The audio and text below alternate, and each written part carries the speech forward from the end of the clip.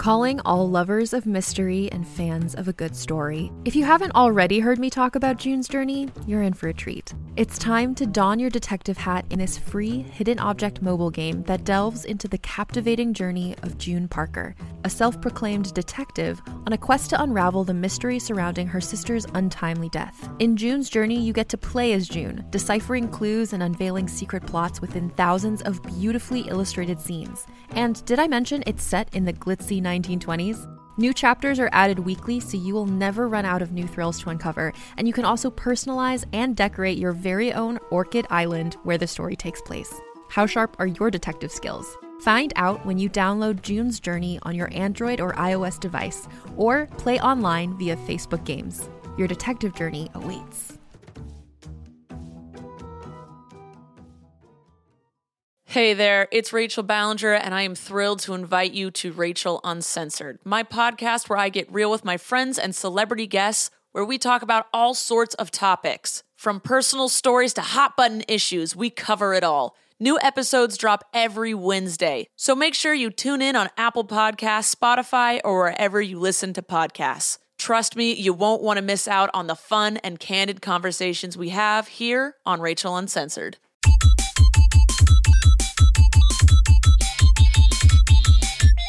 Hello and welcome to episode 301 of the IGN UK podcast. It's a special occasion because we've won an award.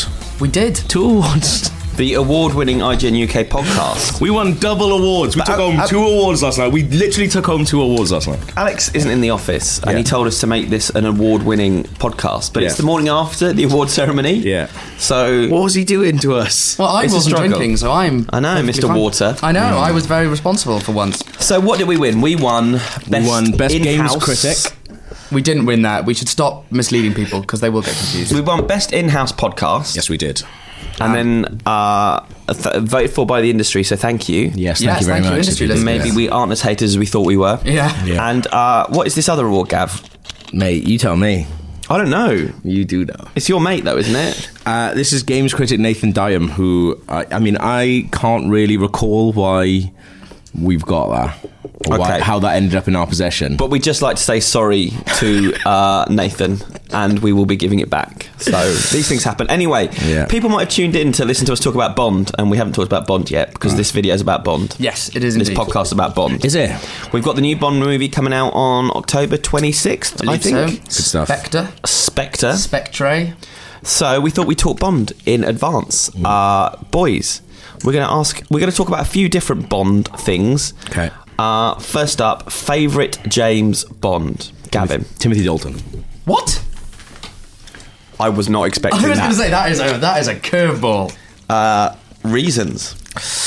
He's Welsh. That can't be the reason for everything. Oh, gee whiz. Also, the thing that I really like about the modern Bond that we've got now, I was going to say Craig Charles, he's not Bond. Daniel Craig. Good if he was. Yeah. Is everyone's going on about saying like, oh, he's really good, he's a really dark Bond. But actually, Timothy Dalton's Bond is so close to the books. He's closer to the books than any other Bond, and that's why I really, really like him. He took the books really seriously. When he took over, he said like, Bond is a little bit, I think he's like something like trip hop or something like that. Like he's like, it's too... it's not good enough. It's not like cool enough. And it's gone like the way of like, it's almost like a cartoon. He's like, Bond's not believable anymore. So when he took over, he was like, I want Bond to be believable. And he did. I mean, he made 2 of the worst James Bonds ever, I think. But still, he was trying. God loves a try. Luke. I think Sean Connery for me. Yeah. Because that was, so I grew up watching, like, because when in the 90s and everything, they used to put Bond on pretty much every weekend on like ITV and stuff. Yeah. So that was kind of the one that, it was my mum's favourite Bond and my dad's favourite Bond, and so that would be the one that I kind of grew accustomed to. Bond to us is like what Jurassic Park is now on ITV. Yeah, exactly. Like, I mean, because the thing is, I also... Like, and it was Star Wars and Harry Potter for a period as well. Yeah. Oh, really? They go in waves, doesn't they, ITV? They put the prequels on all the time. They do. Like, no one's watching that. I think it's probably because they're quite cheap. But when I was growing up, it was Brosnan. He was the Bond then. But yeah, no. Bond home. But I quite liked him. Yeah, no, I think Connery for me, he was just very suave. and sophistication. I hate Pierce Brosnan as James Bond. I don't, never did anything. Well, for me. we'll come on to things later because I don't mind him. See, I was going to say Connery as well. Well, go on. You can. But Go. it's a You've got toss-up him, mate. between Connery and Craig, really. I think they're both I do like Craig. very good, both very manly. It's just You said that really slow. Both very Connery's got that charm, though, that Craig doesn't have. Yeah. Craig's good looking, although sometimes he looks a bit like a builder, I think. Not Looks that like a builders dog. aren't good looking. He looks like a dog. Looks like a dog. Does he? Looks like a pit bull. When I was thinking about this, though, I decided to come up with a word for each Bond. Oh, very good. So do you want to say the Bond name in each of them in order, and I'll say you the word? I don't know in order. You do. Connery. Man. They all gonna be man. What's the next one? Dalton. Moore. The other one. Lazenby. Who? Nice. More. Eyebrow. Dalton. Humorless. Bronholm. Brosnan. Bronholm. Smug. Bronholm. Who's Bronholm? That's what they used to say on the Adam and Joe I see. podcast. Very good. And then Craig. Complicated. Ooh. That's what I spent my afternoon doing. All right, let's move on. Our favourite Bond movie. GoldenEye for me, I think. Ooh, good choice. Best team, definitely. Yeah, I think it's got a great. I think it's a great cast across the board. I think good performances from a lot of people. I like the. That's such a nothing thing. Good cast, great performances. No, I think they've got a good collectors of acting. You know, Robbie Coltrane's in there for a little bit. You've got. You're just naming names now. Famke Janssen. Still. What am I meant to do? And then Insight. Some Oh, I insight. see. No, I also like the fact that I think it's also tied to the fact that I spent a lot of time playing GoldenEye. Sure. The game. Yeah. Makes sense. As a kid, so I think that's probably tied up. It was like the Bond film that I kind of knew inside out. Yeah, it was the rebirth of Bond as well, Yeah. wasn't it? When it become kind of a joke, thanks to the Dalton movies, even though they weren't particularly jokey. They were the opposite of jokey, but a bit boring. It had that great opening, didn't it? When they jump off the side of Yeah. And that bit at the end of For England Gems, and no, sh- for me. and she breaks With her men's thigh- necks with her thighs. thighs. A lot of people do that, don't they? On a a top. A lot of women do that. Xenia. No, but she She's the was first magical. One. She was the first one. Good choice, Jean Gav. Grey. Do you know what? I generally, the one that I had the most fun watching is Skyfall. Good choice. I think it's a really, really good film. I think Dan called it the best Bond film ever when he reviewed it Did for he IGN. really? Yeah. Me and Big Cooper shout. definitely meant to be. It was a together, big shout though, yeah. because he had to write that review the morning after, and it was like, "Do I call it the best Bond film ever?" I was like, "If you It think is. it is." Yeah, you've got to. I think it is, yeah. Do what you feel. Yeah. What's yours? I decided to go old school. I've gone From Russia with Love, Good. which was the second one, 1963. When it was all coming together, you got the theme tune, I think, for the first time. That's not good. Let's turn that off. It's because I was checking the time. Set the alarm to go off every 5 minutes. You've got, and that's the end of the podcast. Russian villains. Russian villains always good. Yeah. That old Yeah. school Cold War. Also, there's something about the 60s Bond. does It'd just be feel like interesting a if they different did a movie now set in the 60s. I Yeah. think that stylish era. I guess Man from U.N.C.L.E. tried it a little bit. Well, that's kind of X-Men why- tried it as well. Like X-Men tried to do like 60s. I thought the X-Men's version First of the class, 60s yeah, is yeah, terrible. That's partly why, for me, I really liked Casino Royale because. I hated Casino Royale. I liked it, but especially the casino scene in it. The throwback in the suits and all of that was It's very. just men playing poker for 45 minutes. Yeah, but it was very suave and very. Nah, I'm not. Anyway, we're still on me. Sorry, yeah. It has a More on you. great fight on a train. Yeah. One of the great fights Yeah. in Bond history, and Also, Skyfall has one of those as well. it's still on me. And it ends as well. It's got this really bizarre ending with Rosa Klebb. Do you remember Rosa Klebb? Vaguely. She's this little old evil woman, and she wants to kill James. She dresses as a maid, and I do. a spike comes out of her toe. She's got a poisonous spike in the end of her toe, and she's trying to kick him, and it's just ridiculous. Obviously, that probably worked on the page. On screen, it's not as frightening. A little old lady with I'd a little forgotten that, yeah. poison toe. knew So yeah, I like that one. That is a very good moment. Favorite Bond villain, Gav?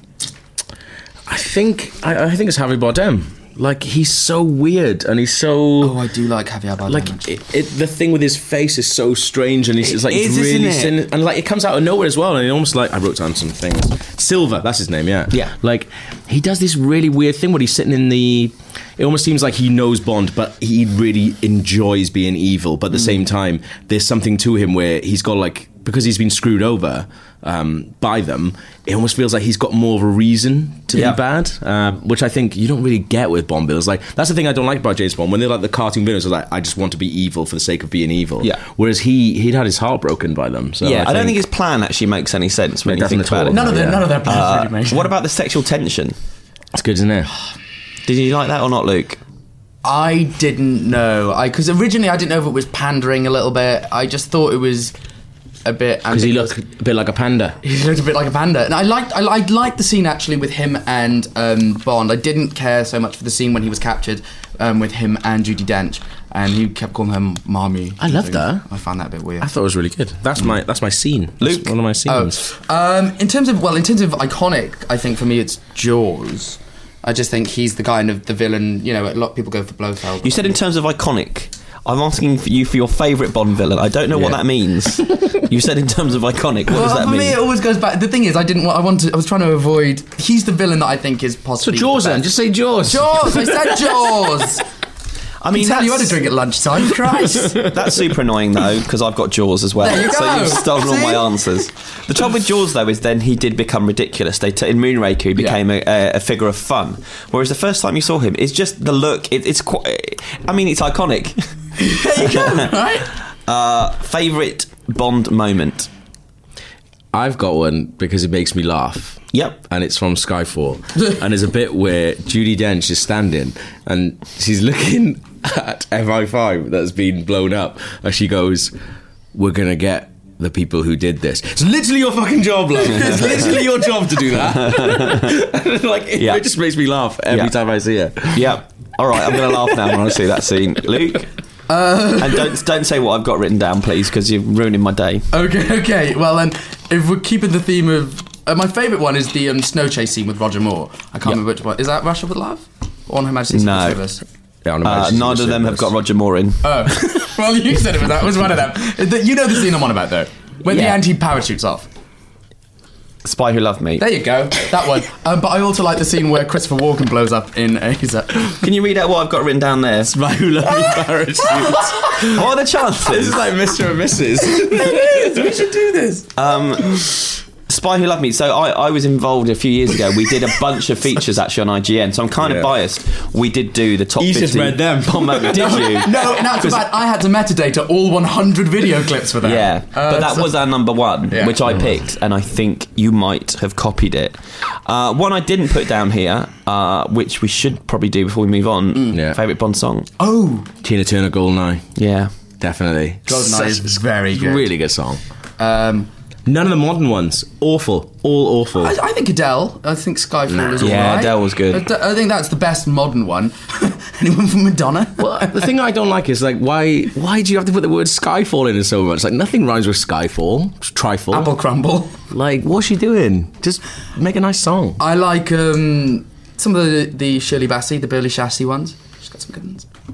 Good. Yours? I think... I don't know. There's about 5 that I love, but I View think to a Kill is very good. I love View to a Kill, and actually, although it's a terrible film, it was my first proper one. I was grown up enough. Yeah, I was like 7, I think, when it came out, or 8, and I love that film. It's not enough. I think. Bloody awful movie, but great thing. I think probably the most fitting one where it all fits together is Nobody Does It Better. Oh, yeah, so good. Because it just, it's very nice. Just for the Partridge scene, the Alan Partridge scene of that is just so. And the Radiohead cover's actually really good at that one. Yeah, the Radiohead cover. Yeah, they nail it. Good. Bond done. Bond done. Bond boshed. Let's move on to Totally Epic, which is Totally Epic Gone Septic, and that's suggested by Anthony Cade this week. Do epic and septic rhyme? It's an ick in a ick noise. Okay, thanks, Anthony. We'll take it. Thank you very much. We haven't got anything else, so it's We're good. not fussy man. This week, Crimson Peak is out. I really, really liked it. You weren't so fond. No, I think I had too higher. I was just I felt like they'd made the movie for me. Okay. It looked like my perfect movie ever.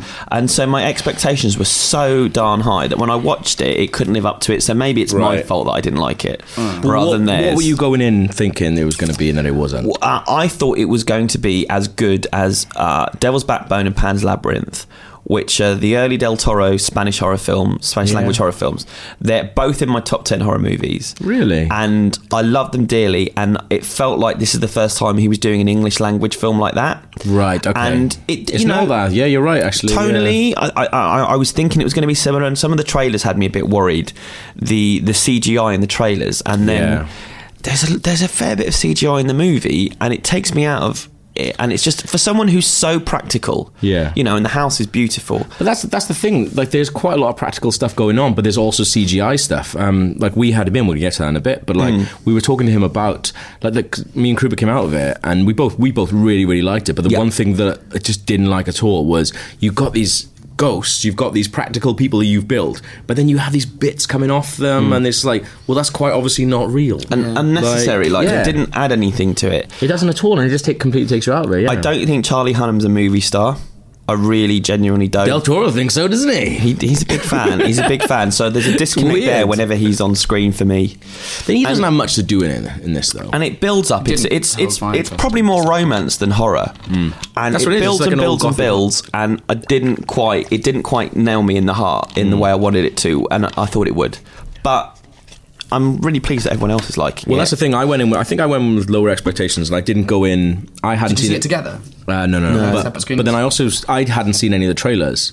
So the trailers, now that I've watched them, are doing a really bad job of like selling it. I think because they're selling it as this like basically the Woman in Black type thing, where it's going to be like this really harsh, like really horrible ghost story. When it's not. It's like a gothic romance. Yeah, and it's brilliant. And actually, that's exactly what me and Daniel spoke to Guillermo del Toro about, and we're going to play some of that for you right now. So the word gothic has come to mean lots of different things. Now it's used from culture to fashion to music. But the Gothic romance to me signifies something very specific within literature. Correct. It's the Old English Baron, it's Otranto, it's Anne Radcliffe in particular. How do you go from that very specific literary form and meld that with the conventions of a big Hollywood film? Well, look, the birth of Gothic at its inception in the 1780s, it's a sort of a counter movement, a romantic counter movement against academia, the age of reason, everything being sort of stodgy and intellectual rather than emotional. And then out of that comes this crazy little offshoot, which is Gothic romance. And to me, the fascination of that is that it's always been very close to the dynamics of a fairy tale. With a princess traveling to a castle, falling in love with a dark prince, discovering a dark secret, blah, blah, blah. And the seeds of that, I think, then transform over time into narratives that have very close parentage. Like when you think about Jane Eyre, you think of Rebecca, very similar structures.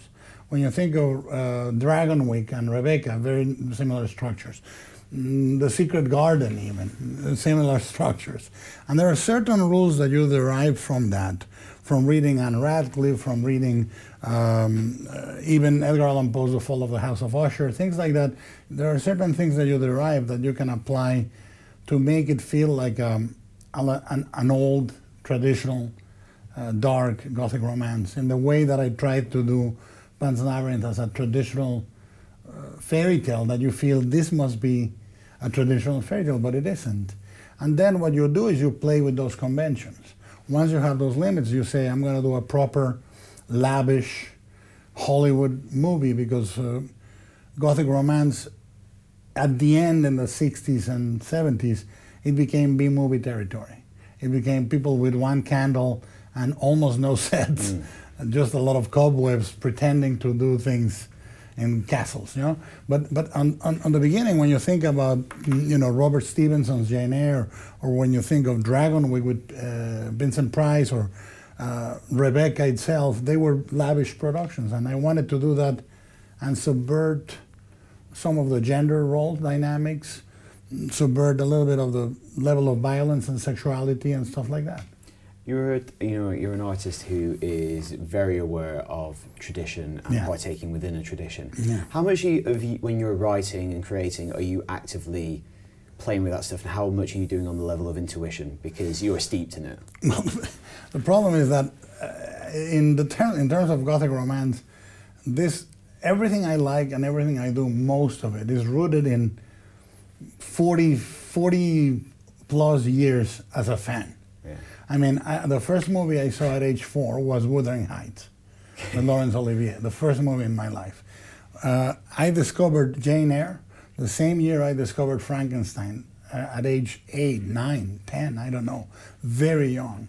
And they made the same impression. They were seminal for me. Anne Radcliffe, Matthew G. Lewis, Vathek, William Beckford and his Fonthill Abbey. All this is like second nature to me.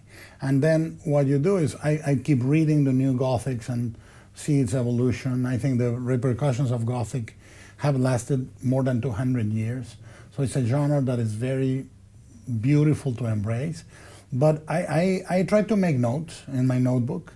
I try to read everything I can in the study of Gothic, be it Christopher Frayling or be it an older treatise, or like one of the dictums of Gothic romance that I heard that puts it beautifully is Henry James, that says Gothic romance, it's about the past, which is represented by the ghosts, and our impossibility to move into the future. And I thought that's going to become central to Crimson Peak. So stuff like that. I try to stay on top of it, but I've read most everything that I feel is important for it.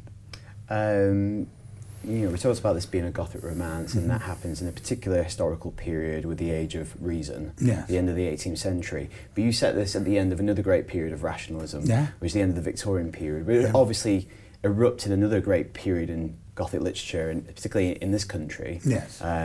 Stevenson, Stoker. Yeah. So why did you choose to have it set at the end of the 19th century rather than at the end of the 18th century? Well, the movie takes place exactly at the point 1901, which is exactly at the point where America, particularly Buffalo, New York, where we said the beginning of the story, is an incredibly modern place. And Buffalo, New York, of all places, is the most electrified city in the world. Nikola Tesla electrified the whole city. You have a city that has motor cars, steam engines, telegraphs, typewriters, is really, really on the edge of modernity. And you have a girl that is really modern, but at the same time she sees ghosts. And on the other hand, you have a guy that comes from a very old world, but he sees the future. He sees machines, and he wants to build machines. So these two lost, out-of-place souls meet each other and fall in love, And it was important to set it at that time because I wanted to hear somebody like Dr. McMichael give a rational explanation about ghosts. I wanted to sort of contrast those two. Because he's kind of because there's lots of elements of Victorian ghost stories, and McMichael in particular is that kind of agent who functions as doctor, but also as the detective, which is a character that has its own literary life at the end of the 19th century, and it runs parallel to the ghost story.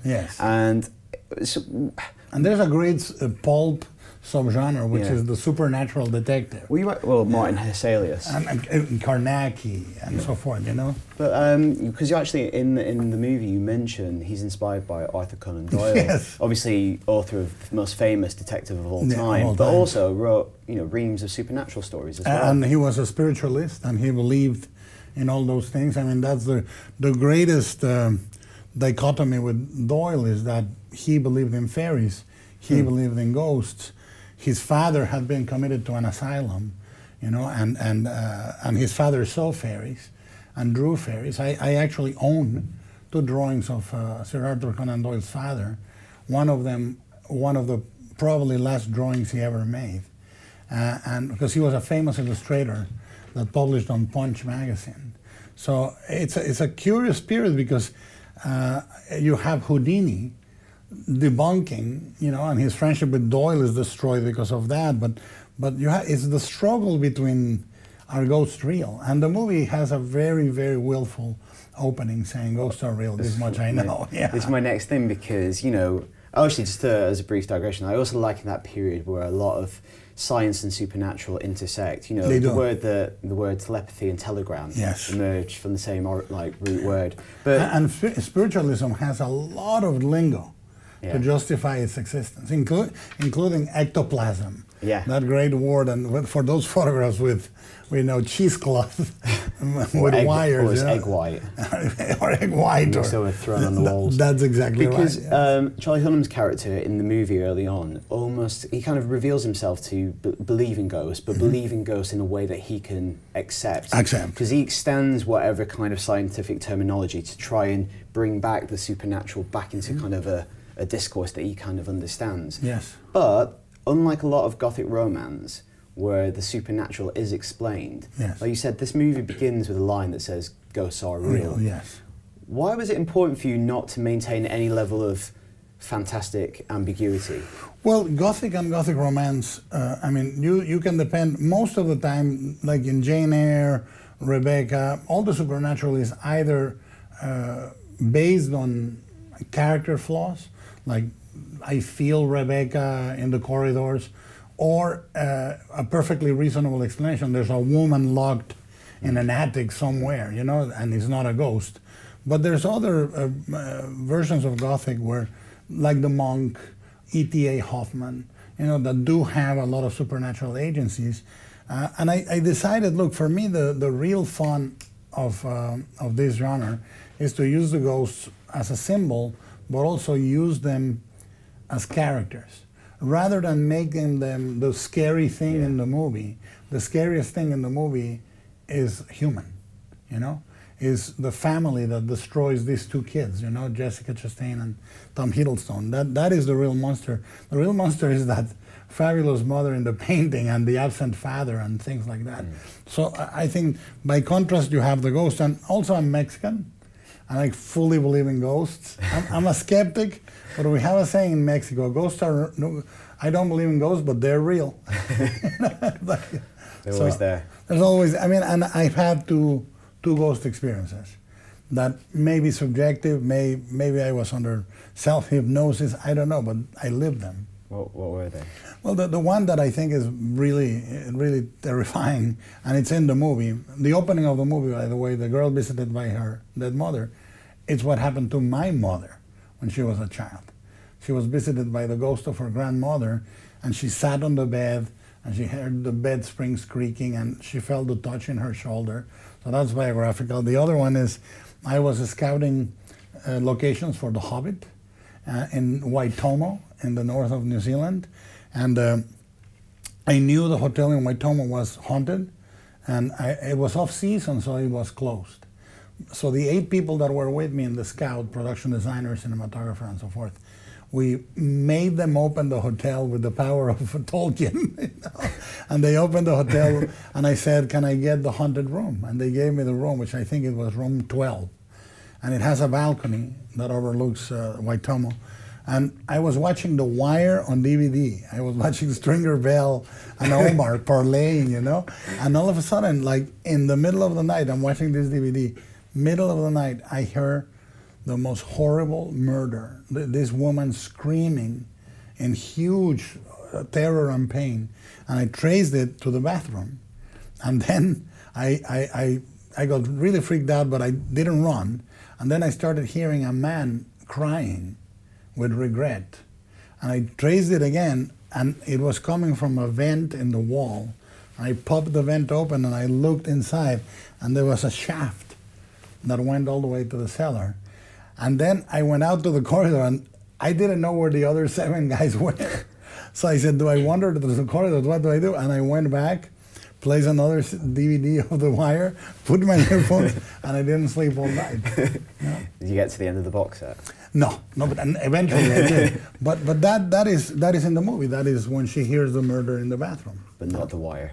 Not The Wire. She should be watching The Wire. Ghosts. I think a lot of people think of ghosts, they think of kind of a translucent being. Yes, And you do something different with these ghosts. As like a lot of authors have, M.R. James had very varied ghosts. Beautiful. Can you talk about what you want to do with the ghosts in this movie? Because they're quite distinctive. Yeah, I mean, I think James's ghosts are amongst the most beautiful, but him, like Lovecraft, he manages to give you just enough details in the description for you to build them. Yeah. Crumpled linen, twisted forms. Bright pink thing. Yeah, bright pink. And I think that the beauty of these ghosts, I wanted them to be actors in makeup, not digital ghosts. But then I wanted to do digital enhancing and make them translucent under certain lights. It was actually Alfonso Cuarón is the one that told me, I know you like them solid. I said, what if they came in and out of being translucent? I said, that's a great idea. So we thought, okay, I don't want to shoot them against green screen. And we came up with a way to do photogrammetry quickly on the set and make them translucent in post.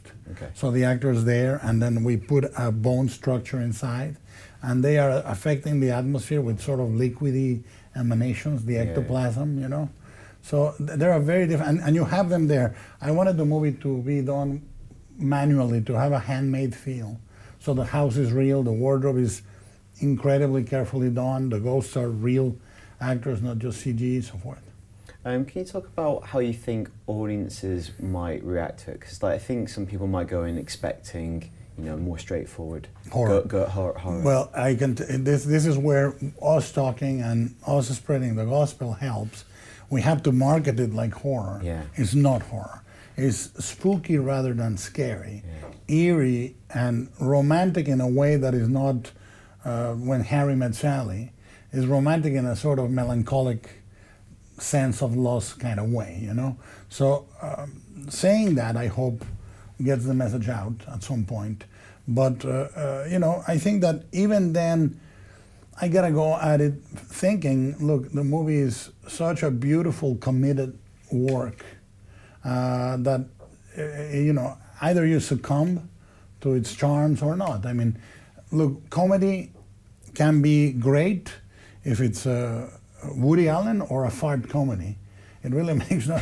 You can laugh with either or you can enjoy either. You laugh a lot more in the fart comedy than you laugh in the Woody Allen. In the Woody Allen you have introspection and you kind of chuckle in the inside. But it's still the same genre. So at the end of the day, Gothic romance is a very close cousin of horror and is a very close cousin of fairy tale. So somewhere in between, I hope people find that enjoyment. So there he is, the big GDT. What a nice man. He's amazing as well. Like, just everything that he talks about, he's a massive nerd, basically. So anything he talks about it with like so much enthusiasm, and it's like talking to one of your friends, which is always really good. Like, it's ridiculous how much of a nerd he is about video games and horror films and stuff like that. Like, Krupa was wearing like a Halloween jumper and he was just losing his shit for it. He's got a big heart, hasn't he? He does. Do you mean because he's a big guy? No. He's got a big heart. That's not a very nice thing to say, Chris. Okay, I'm sorry, Guillermo. Not very nice thing to say at all. Moving on, Luke, you've got something that you're happy about. Last week, Rory and I went to play Call of Duty Black Ops 3. And as someone who works for IGN, it is my duty to write about Call of Duty quite a lot. Don't really like it that much. However, Black Ops 3 I actually found quite interesting for the first time in quite some time. It's got 4-player co-op as well, which I thought was great fun. And Rory and I got a chance to do some co-op together, which was great. And also, it's set in the future, but isn't like Advanced Warfare. It really explores ethics and transhumanism and all of this kind of really interesting stuff to do with science. Well, Black Ops 2 was set in the future as well. Yeah, but because this follows on, but another 10 years ahead, and it's got one of the meatiest campaigns out of any of them. It's like 20-hour campaign. What's the thing that I saw this week? I don't really read games news, but what is the thing that you can skip to the end of so basically, what's that about? For the first time, what they're doing is they are letting you from day one. You can choose whatever mission you want and jump in. Okay. And what they're basically saying is, you buy a book. If you want to read the last page first, you can do it. If you want to watch the last chapter of a movie, you can. No one does that. I know. That's mental. The point being, they're basically saying they don't want to gate the content so that if you want to play with friends. I went out with a girl recently who did that. What? I know a friend of mine who reads the last page of the book first. If we'd sit down and watch a film, 20 minutes in, I'd watch her, she'd be Wikipediaing it and finding out what the ending is to see if she was going to like it. Yeah. It drove me insane. No, I can't do that. It got to the point we'd argue so much that she'd try and do it really slyly because she knew how angry I'd get. That's mental. Anyway, why would you want? You're literally spoiling stuff for yourself. I know. But this is also a really strange thing. It's like I like they're saying like if you want to read to the last, but yeah, you can do that. No one does that. The argument they're making is basically if you've got a mate who is like on the penultimate level and is saying I want to do this. It's because it's not level gated that way. Okay, They're basically saying you can play with them, and there will flash up a warning being like you were literally about to ruin the story for yourself. What are you doing? You don't have to do this. Think about it. Step away from the controls. But anyway, so that is an option that they have that they've put in there this time. And it looks good anyway. And Zombies is back as well. And Jeff Goldblum in it. Did I make that up? Jeff Goldblum. Amazing. Ron Perlman is in it. Heather Graham. Yeah. And someone else whose name I can't. They always get really, really good cast for that. It is great. And as you can imagine, little Rory was losing his shit. I haven't played Zombies with Rory, but I really want to because he's the boy is good at games. Yeah. I mean, whatever else you want to say about him. He's good at everything. It's annoying. Is good at everything. It's really annoying. I was going to talk about something, but it's in the negative zone and it should be in the positive zone, so I'm going to say it now. Okay. Totally epic is the news that Alvin and the Chipmunks... Oh, God. Have you guys been keeping up with the Alvin and the Chipmunks movies? Not lately, no. No. Is it Alex who saw them?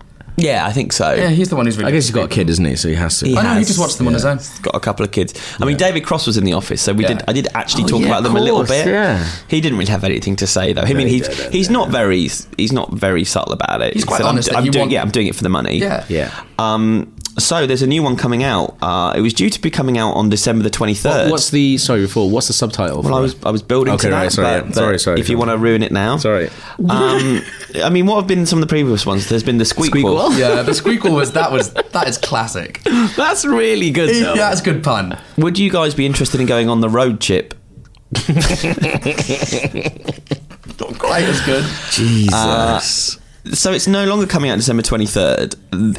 In a quite a ballsy move, they've moved it to December the 18th in the United States of America, which is the same day that Star Wars The Force Awakens comes out. Christ. I mean, it's the ultimate David and Goliath story. It's Alvin v Darth Vader. Do you think they knew? Do you think they've just gone, yeah, we know, we just don't care? Like, can you imagine how many parents are going to have to really piss off their kids? I think there's two things here. It's counter-programming. There will be young kids that won't be able to see Star Wars, and there'll be empty screens. So, equally, Alvin and the Chipmunks movies do make quite a lot of money over the holidays. So this gives them an extra 5 days before. 7 days before Christmas. Yeah. Okay. So financially, it probably makes sense. Also, I mean, I don't know if they knew this when they made the movie. It's getting quite a lot of publicity. Why? Because we're talking about it now. Oh, right, okay, because of that, right? Yeah. And I didn't know the name of this film until now. You don't. You know the name. All our listeners do. And I listen for puns all the time, yeah. And I was not going to go see it, though. I was scrolling through the site and I just thought it was a very funny thing to do. I think Alex will go see it, lightly with Scarlett. She will get very upset because she won't be able to see it when it releases because he'll be seeing Star Wars. Well, we can get Alex to talk about this when he comes on. Yeah, definitely. The next podcast. But anyway, let's talk Septic. Let's go Septic. Luke. Okay, cool. So they announced the Star Wars Battlefront Season Pass this week, which is $50 or 40 quid for 4 unnamed maps and expansions, they're calling it. What's in them, we don't know, and it just seems a little bit. But have you got to pay for it now if you want them? Or you can just pay for them any time? The Season Pass? Yeah. As far as I'm aware, you can buy it later if it's more... I saw a lot of anger about this. Yeah, it's this whole thing, I mean, the Season Passes as an action, I don't really agree with. It's this whole thing of, the idea is you buy it now and then you save money, but it's always announced before they say what the DLC is. Yeah. And sometimes, it does vary, sometimes they then take that bundle offer away. Right. So it's kind of like, buy it sight unseen. It's like you're buying a mystery box. It just doesn't really make sense. It's weird. It's weird. What, do you have any passionate feelings about? Absolutely not. Season passes? I don't have any feelings about this type of game stuff. It's so, far removed from what I like to get involved with. But you're going to play Battlefront? I'm going to play Battlefront, yeah. For me, so I don't buy DLC for games just as a... Do you? No, I never buy I do. DLC. I just don't bother. I mean, I still buy expansions. So I'll buy, like, so Warcraft expansions. I bought the Witcher expansion. Yeah. Happy like that if it's a big chunk. But in terms of little DLC and cosmetic stuff, not This is really. Star Wars, though, isn't it? So it's going to be like a Star Wars thing. And I mean, you'd like Yeah, to... you would think so. Yeah. No, I mean, like when it's just a bit of DLC that's just like a new map, that's fine. When it's just like Coruscant, Yeah, do you know what I mean? Like, Yeah. I'll buy that. And you just, if they've done it sensibly, the expansion would be like, a new map. On those maps, there'll be every type of battle thing, mode, maybe one new mode, and a new hero. That's probably worthwhile. That's worth, like, a tenner. Yeah. But, because that's, how you break But it down. I see your point. Like, they're announcing it before they've actually announced I what think it that's was. a If they bit were that's- like, Chewy DLC, $50 done. That's yeah, fine. Give exactly. some It's like, money. you'll get this if you do it this way, but Yeah. it's just kind of like, pay now and see what you get. It's Yeah. like, don't do that. Don't do this shit. Just come out and say what we get. Yeah. But so I think that's what's really Pretty septic. It is pretty That is septic. This is more septic. What is more Okay. septic? Die Hard. Maybe the greatest action film ever made. Yeah. And they've been getting worse and worse lately. Like, it's just a decomposing corpse at the moment. That What are they up to? 5. 5. What was it 6? called? Live Free or Die Hard. No, there was one after that. The one in So- Russia. What was that one called? I can't remember. And Die I Hard reviewed again. No, I don't know. it. And I hated it. I hated it with a passion. It was Yeah. a terrible movie. It's cold. Very not just because it's Russia, but like when I was watching it, I was just like, this is soulless. Like, it could be was. anything. Could be It was. anything. It's the director they got is one of these directors for hire. He's a Scottish guy called John something or other, Right. And he just specialises in making films, remakes that you don't care Yeah. about. He's done a bunch of them.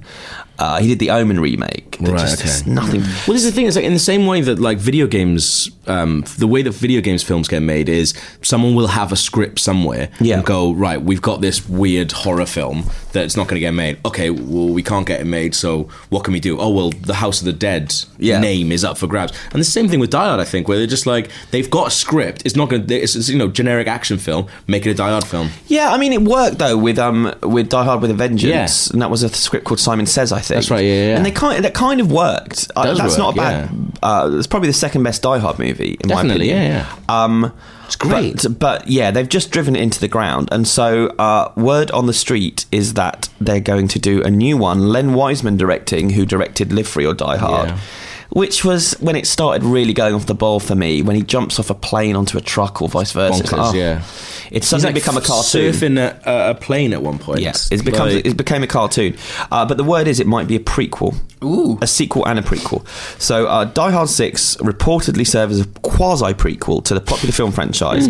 Will be set in 1979 New York, centred around a young John McClane. While series star Bruce Willis doesn't yet have a deal locked down with the studio, the actor is expected to return for present-day sequences. I feel like they're getting further and further away from what the point is, which is him in an enclosed space, taking on a bunch of people. Well, that's the thing that I really liked about it. It's like he's a normal person. Like Die Hard, he's a normal person. He's a normal cop. Die with a Vengeance, he still seems like a normal cop, and then after that, then it starts going mad. It doesn't need to be a $200 million movie. No. It can be a $20 million movie set in one location. Yeah. Put him in one location. The one you talk about, they could have applied different scripts. Olympus Has Fallen. That would have been a good Die Hard movie if it was John McClane in the White House. Yeah. And they could have done that. That is something that you could easily have figured out of a reason to get him there. I know someone who's written their own script for a sequel that they've been trying to get made. Really? And it's really good. It's set on the anniversary of the original movie. Right. And there's a ceremony in Japan for Mr. What's he called? Mr. Takagi. Takagi will not be joining us for the rest of his life. Yeah. Like a ceremony for his death and the people They get that died. John McClane over for and it. he's there at the ceremony, and then all stuff kicks off there. But so it brings back the wife and the family thing. But it was a really good idea. And obviously, it's not happening if this is going forward. But I watched a film that I was like, if this had been a Die Hard film, this could have been really, really good. It was, I think it's called 16 Blocks. Yeah, it's a Bruce Willis movie. Yeah, him and a rapper, isn't it? That's right. Yeah, it's him and Mos Def. Mos Def, yeah, and he's taken him from like one part. He needs to sort of be his bodyguard, taking him from. So I was watching. I was going, if this was a Die Hard film and he was playing John McClane, this could be really, really good. As it is, it's really boring. Who do you want to be young John McClane? Ashton Kutcher. Why? Because of the Demi Moore connection. Yeah, she already cast him as young Bruce Willis. So. Really? Speed would have been a great Die Hard movie. Yes. Speed would have been Do a you really guys- good Die Hard movie. It was called Slow Sudden down. Impact or Sudden. I think it's Sudden Impact. Do you Yeah, remember I that? remember that, yeah. That was Die Hard in an ice hockey rink. Yeah. It was quite good. It's Jean-Claude Van Damme. Yeah. Oh God, yeah. that was Just really get good. it back to basics, or Yeah. actually stop. Yeah, just stop. But it's funny that we started off this podcast talking about James Bond, who's brilliantly been able to reinvent himself for 50 years. Yeah. Die Hard is just Floundering. indeed. I guess because they don't do anything super. They try to do something new with it, but they also still using Bruce Willis. But it's really odd, isn't it? Because people I saw today going crazy, going, "Oh, well, no one can play John McClane except Bruce Willis." No one says that about Bond, do they? I wonder what Like, they do. that's like a character that people are like, "Oh, I know there's like I kind of theories see that- Mission Impossible in a similar. I mean, Mission Impossible is doing well at the moment, but that surely has to have a shelf life, right? Or could they do it without him, without Tom Cruise? Don't know. Well, they've tried. I think Jeremy Renner was brought on for that purpose, and then Oh, it didn't yeah. quite take off in the way. I haven't seen the new one. Apparently, Well, Renner's Renner just didn't like really work- rubbish in it, or Renner not didn't just work with really Bourne either, did underused. Renner didn't work with Bourne. It makes you realise how good Matt Damon is. Yeah. Kill it off. Kill off Die Hard. Just kill him. Right. So for this week's feedback, what did we do last week, guys?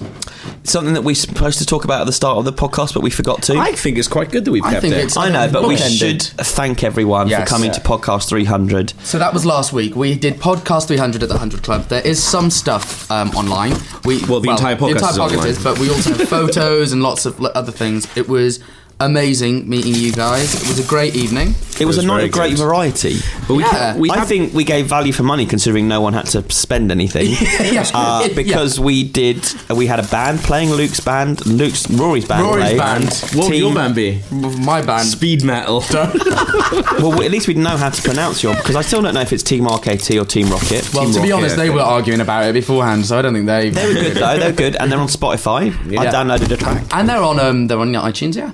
And we had some magic from Rich Bear Park. Yeah, that was really Judas, good. And yeah, so I think it was a like an great old school night. variety show. Yeah. It was really good. But it was so nice to meet everyone, wasn't it? Yeah, everyone that I spoke to was really, really nice, and they said really nice things, and it was amazing how, like, you don't realise how much attention people are paying to the things that you're making. Yeah. And like, I had people going, "Oh, I remember that video that you made back in March." Or like, I remember you it. saying that in this podcast, and you're just like, Yeah. "Oh crap, I did." was Yeah, so that good. was what Wow, it was like. nobody said anything like that to me. So. That's strange. But we kept saying to people, "Oh, there's a chest over there. Can you put in some feedback?" And then we just never read it out. We just ignored it. Didn't we? Yeah. Was we, it not we picked didn't. up? We didn't read out a single one from this. Christ. Well, there Yeah. you go. Ah. On the plus side, you can still email feedback to IGN Yeah. _UK feedback at IGN.com, but we do have some here to read. Yeah. So I'm going to read out the first one then. So this will see us through for another few months. Who would play Michael Owen in a film of his life? I did speak to someone about That's Michael what Owen. We were talking about the fact that Michael Owen's only seen 4 films, and one of them's Cool Runnings, one Seabiscuit. Who would play Michael Owen? I think they asked me that. Who's boring? I'm trying to think of like who's played other sports people. I'm trying to think like Matt What Damon. about that bloke we saw in the pub today? Ewan Rayhan? Yeah. He's Welsh. He's not boring though. You could pass as Michael Owen, maybe. He does look a bit like Do you know Michael who Owen. would be Kit Harington? Harrow. Yeah. Harrow's in. Harrow's in. Job done. What you got? I'll read out this one. Okay. It says sod all, so thank you for doing that one. Nothing on it. Do you want me to go? Okay, Don't so put I've it got, back in. That's like putting the wrappers of the roses back in the roses tin. I've got one from Adam who says, Gav, you look like Adam Buxton. Do any of you guys get confused with other celebrities as well? I get Adam Buxton quite a lot, yeah. I get Tom Daly. I also get Javier Hernandez, the footballer. I get him a lot. I was at an Adam Chicharito Buxton. or- I was at an Adam Buxton gig once that Richard Herring was comparing, and he took the piss out of me because I looked like Adam Buxton. Then when Adam Buxton came on, he was like, "Where's the guy? Look, oh, there he is." That's funny. That's awesome. If you had to have sex with a video game character, which one would it be? And that's from Pete. Conker from Conker's Bad Fur Day. Why? He looked like he'd be up for it. He looked Who's like he'd be that? up for some. It's a squirrel. All right. It is a squirrel, yeah. Some of these are just blank. But Well, I'm a big fan of Angry Birds, so it's quite. It's a joke. that's a good It's a joke. It's a context Luke, one. who would you have sex with? Oh God, tricky. I'm not fussy. Probably anything. To be honest. There we are then. What if there was a tiny you inside your body and your body is just a person, and if it escaped, where would he live? A person suit, and if the little man escaped, where would he live? He can come live with me. That was from Mike and Waffles. That's a really good question. This one makes me angry. I wonder if this is someone that I met who said something unpleasant on the night as well. They've written, no question, why does every gaming event have insufferable 8-bit electro-pop as entertainment? Well, thanks for coming down. Thanks for coming down. Someone's slagging Rory's band off to me while they were on. Yeah, I was saying with the grouper. Yeah, somebody went, go away. Bit dated, innit? I was like, you're a bit fucking dated, mate. Go away. That's our friend on there. Yeah, don't be an arsehole. Keep it to yourself. Pete from Wokenham says, if you had to live out the rest of your days as a video game character, which one would it be? That's interesting.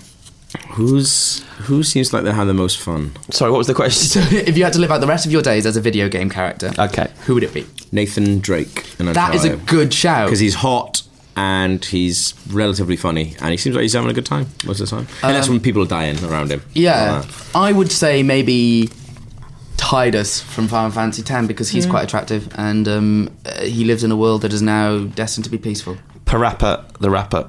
Nice. That's because of your sick beats. David Butt just says, hey. Yeah, I mean, I've got another statement here. Some tag, all the bloody questions. Some tag who just says, you guys forgot to mention cow and chicken in 90s TV shows. Oh. Well, you know what, tag? I don't know what cow and chicken is. I love it. Mama had a chicken, Mama had a cow. We didn't mention cat dog either, which we should have. This is a good one. Do you have any allergies? Go. I'm actually allergic. Yes. I'm actually allergic to. Ages ago, Lynx had a deodorant called Touch, which was amazing, and then they got rid of Touch. Specific. Then they got rid of Touch, and they brought out another one called Instinct, which was kind of orangey, and I thought it would be like the same thing, so I used it. No, exploded in a rash, and so I still can't use heavily scented deodorant to this day. Cats, dogs, horses, house dust, cut grass. What's wrong? Pollen.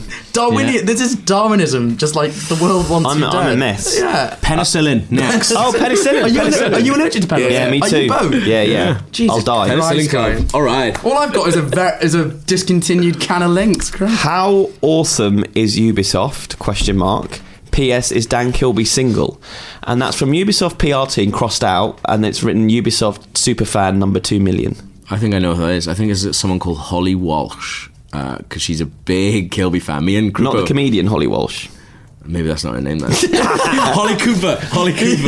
Well, I'm glad you outed her because she didn't put her name on that. Yeah, so she's done a really good job there. She's a big Kilby fan. I went for lunch there, and when me and Krupa turned up, you could just see she was disappointed that one of us wasn't Kilby. Ooh, this is a good one for you guys.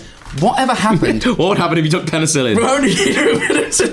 Whatever happened to Rebecca Romaine Stamos? She's not Stamos anymore. She's not with him. No, she's Rebecca Romaine. She was in First Class, wasn't she? Because she did that cameo as Mystique, because he was like, oh no, you're like my sister. Oh, yeah. And then she's like, would it help if I looked like this? Google it, I don't know.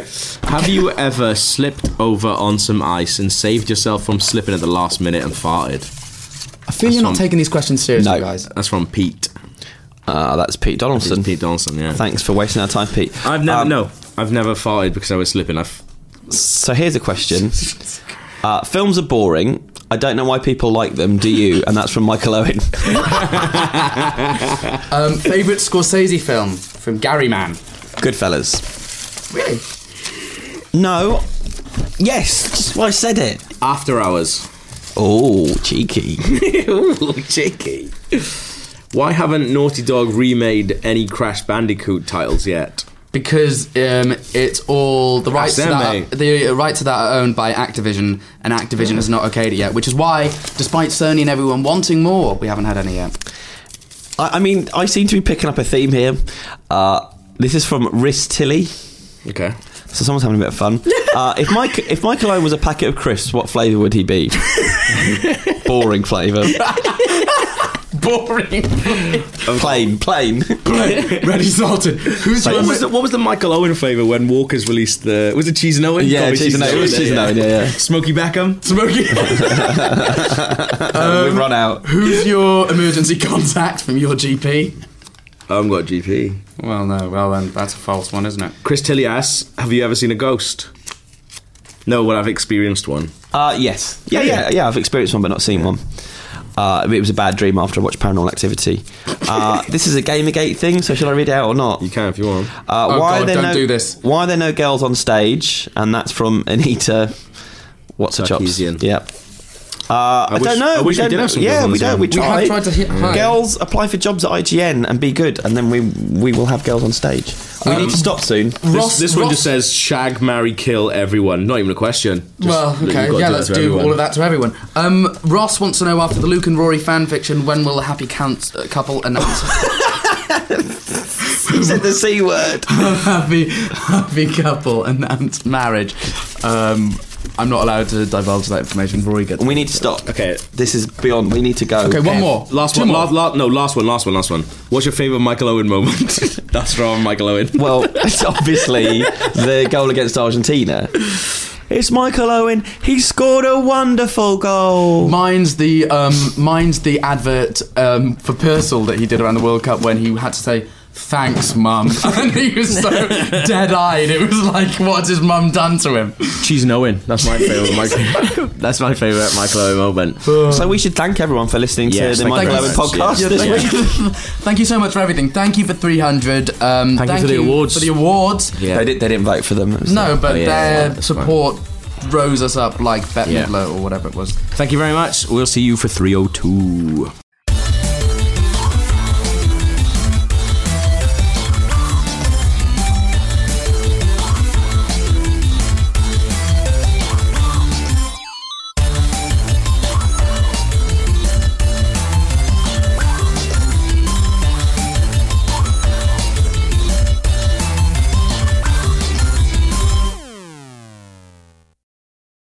Hey there, it's Rachel Ballinger, and I am extremely excited to invite you to Rachel Uncensored. It's my podcast where I sit down and get real with my friends and celebrity guests, where we talk about all sorts of topics. And sometimes we might be under the influence when we do so. We cover things from personal stories to hot button issues. And it's the only place on the internet you can find an uncensored version of me. It's a side of me that you might not have seen before because it's not the most family or brand friendly. But don't worry, I'm still sort of slightly a decent human being. If you're intrigued, then make sure you check it out. New episodes drop every Wednesday. You can find it on Apple Podcasts, Spotify, or wherever you listen to podcasts.